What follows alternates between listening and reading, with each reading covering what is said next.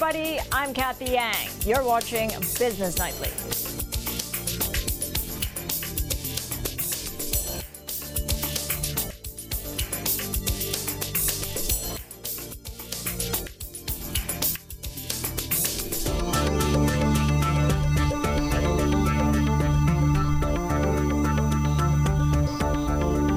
The British Parliament formally reopens following the Conservative Party's landslide win in the general election. In a ceremony that marks a new parliament, Queen Elizabeth read out the laws which the government wants the House of Commons to approve. The Queen also said in her speech the government's priority is to deliver the UK's departure from the European Union on January 31st. She maintains the government will bring forward legislation to make Brexit happen before the January 31 deadline. The Queen adding government will seek future relationships with the EU based on the free trade agreement that benefits whole of UK. The Queen also addressed local concerns. My ministers will bring forward measures to ensure that my government will invest in the country's public services and infrastructure, whilst keeping borrowing and debt under control, maintaining the sustainability of the public finances through a responsible fiscal strategy. My government will prioritise investment in infrastructure and world-leading science research and skills in order to unleash productivity and improve daily life for communities across the country. Over in the U.S., after days of bitter debates, the divided House of Representatives impeaches President Donald Trump. Lawmakers voted nearly along the party lines to formally charge Trump with abuse of power and obstruction of Congress over his dealings with Ukraine. More in this report.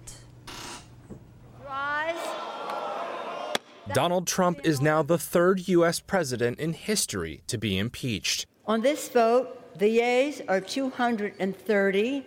The nays are 197. Present is 1. Article 1 is adopted. On Wednesday, the House passed 2 articles against Trump, with no Republicans voting for either of them.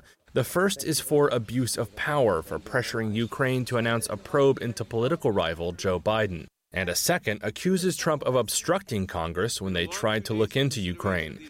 The march to Wednesday began with a whistleblower's complaint in September. And even before the vote, there were still hours of back and forth over the rules of impeachment itself. House Speaker and Democrat Nancy Pelosi called the vote a defense of democracy. It is tragic that the president's reckless actions make impeachment necessary. He gave us no choice. Republicans blasted Democrats, saying they had not proven their case against the president. This is the most partisan impeachment in the history of the United States. And Republican Barry Loudermilk of Georgia invoked biblical references. During that sham trial, Pontius Pilate afforded more rights to Jesus than the Democrats have afforded this president in this process. Trump has denied wrongdoing, and as the vote got underway, he took the stage at a campaign rally, again accusing Democrats of a witch hunt. They have nothing. They're the ones that should be impeached, every one of them. Next, the process goes to the Senate for a trial. To remove Trump, 2/3 of senators must support it. That would be tough considering the Senate's controlled by Republicans. This week, the Senate's majority leader, Mitch McConnell, said he would not be an impartial juror. So now, the Senate Democratic leader would apparently like our chamber to do House Democrats' homework for them. The Senate has never removed a president from office, and while Trump may be the third president to be impeached, this may be the first time voters get to make their own decision about impeachment when they go to the polls next November. From U.S. President Trump's impeachment to climate change, Russian President Vladimir Putin tackles some of the most pressing global issues in his Year of the End news conference Thursday. Nearly 2,000 local and foreign journalists gathered for that annual event. Asked about Trump's impeachment, Putin doubts the American leader could be removed from office. That's as Putin says Russia is ready to agree on the new start of nuclear arms control treaty with the U.S. He also talked about environmental issues. Putin disputed claims Russia is among the countries that are the biggest emitters of carbon. But he fears global warming could threaten Russian Arctic cities and towns built on permafrost. Russia is not among the biggest emitters of emissions into the atmosphere. There are various estimates done by various organizations. For example, according to the United Nations, the first places are shared by the United States and the People's Republic of China. They're emitting 16% of the entire emissions. Then comes EU with 11%, then Russia with 6%, and India with 5%. News of U.S. President Trump's impeachment, meanwhile, rattled most markets in Asia Thursday. That's as investors also took some money off the table ahead of the holidays. Philippine shares in particular plunged to their lowest in 2 months, falling over 1% back to the 7,600 level. Jonas Ravelas of BDO Unibank attributes the drop to the new level of uncertainty that Trump's impeachment brings to a global market already racked by trade worries. The Trump impeachment, I think we saw the whole Asian markets getting a knee-jerk reaction. So I would probably put greater weight on the Trump impeachment as an additional external worry. Ravelas, though, remains optimistic the local bourse can still stage a rally before the end of the year. He even sees positive prospects for stocks related to water concessionaires from here on out. I think we've seen the worst. I think if I were to take a shoes of a long-term investor, these are actually good levels to get in. With the government clarifying their position, this should actually be a good level for investors to probably get into to these type of stocks. I guess if we tend to look at the potential drivers that will keep the market probably trading towards 8,000 is there. The BSP governor highlighted the double bazooka, which is basically more accommodative policy in 2020, and you have the infrastructure spending that's there with the budget. So that should actually create a spur on the market. The Philippines' balance of payments stays in surplus for the month of November. It stood at $541 million. The Philippine Central Bank says this is lower than the $847 million BOP surplus recorded in the same period last year. The first 11 months of 2019 also produced a BOP surplus of $6.27 billion, a turnaround from the $4.75 billion deficit in 2018. The Central Bank attributes November's surplus to its foreign exchange operations, its income from its investments abroad, and increase in the national government's net foreign currency deposits.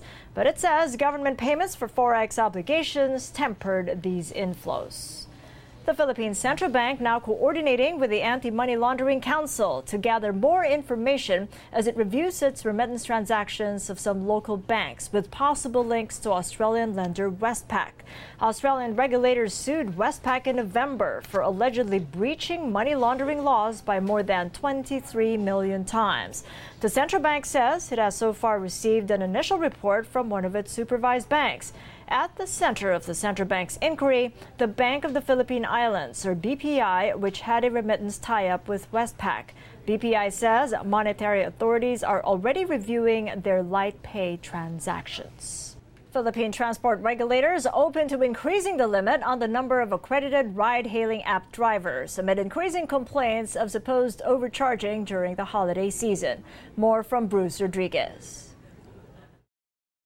Already regarded as among, if not the most congested city in the world, traffic in Metro Manila further swells during the holiday season. Demand for ride-hailing services like Grab also peaks in the run-up to Christmas, with several commuters complaining of overcharging. But according to the country's Land Transportation, Franchising and Regulatory Board, there's no indication of overcharging with Grab or any other transport network company.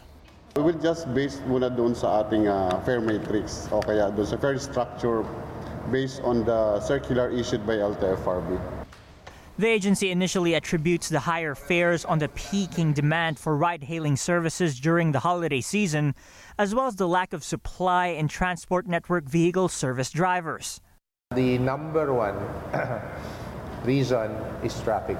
For a trip that would last 30 minutes could probably run in actual travel time to as long as 2 hours. So in terms of getting another passenger, insofar as the issue on availability of unit is concerned, bababa. Kasi nga, yung turnaround time mo in terms of getting another confirmed booking. However, TNCs like Grab are not yet off the hook. As the LTFRB says, they will still be requiring the companies to submit detailed reports on their fare system and operations. For its part, Grab says it agreed to limit the surge pricing from December 19 to December 24 to 1.7 times from the original 2 times. But it says they'll still closely monitor this, as it may discourage some of their partner drivers from going online and taking in passengers due to lower earnings. Looking ahead, it's hoping the number of accredited TNVS drivers would increase to fill the 65,000 limit set by regulators. After that, Grab plans to propose raising the cap to 75,000. Even if, as confirmed by the LTFRB, they have issued around 60,000 na franchises, ang nakikita lang kasi natin sa ating system, no, na accredited sa Grab ay nasa around 40,000 lang, 45,000, 46,000, and hindi sila everyday active. The LTFRB expressed willingness to raise the cap on TNVS drivers.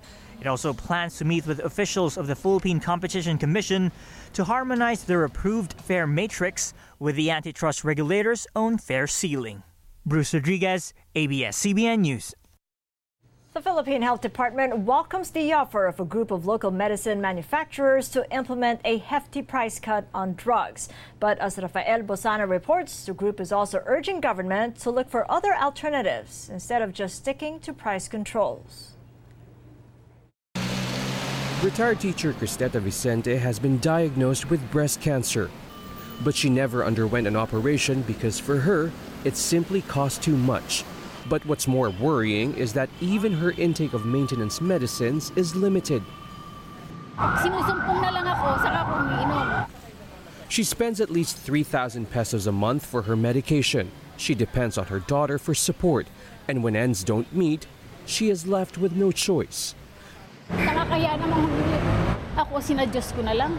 Cristeta is just one of the many Filipinos who may feel relief should the palace sign an executive order imposing a maximum drug retail price or MDRP for certain types of medicine, which include drugs against hypertension, cancer, psoriasis, and asthma. The MDRP sees a price slash of up to 50% off drug prices. The MDRP has been consistently opposed by the Pharmaceutical and Healthcare Association of the Philippines, or PHAP. But on Wednesday, the group said manufacturers are willing to decrease the prices of 150 types of drugs up to 75% as an alternative to the MDRP. The Health Department welcomed the proposal. Health Undersecretary Eric Domingo says this only proves one thing. Makikita naman natin na maaari naman palang babaan ang presyo. But the PHAP maintains drug prices in the country are already competitive. We actually have evidence that yung medicines natin dito are comparable with Thailand and Malaysia. There are many cancer medicines that already have generic equivalent. PHAP says what it wants the Health Department to understand is that there is an alternative to the MDRP.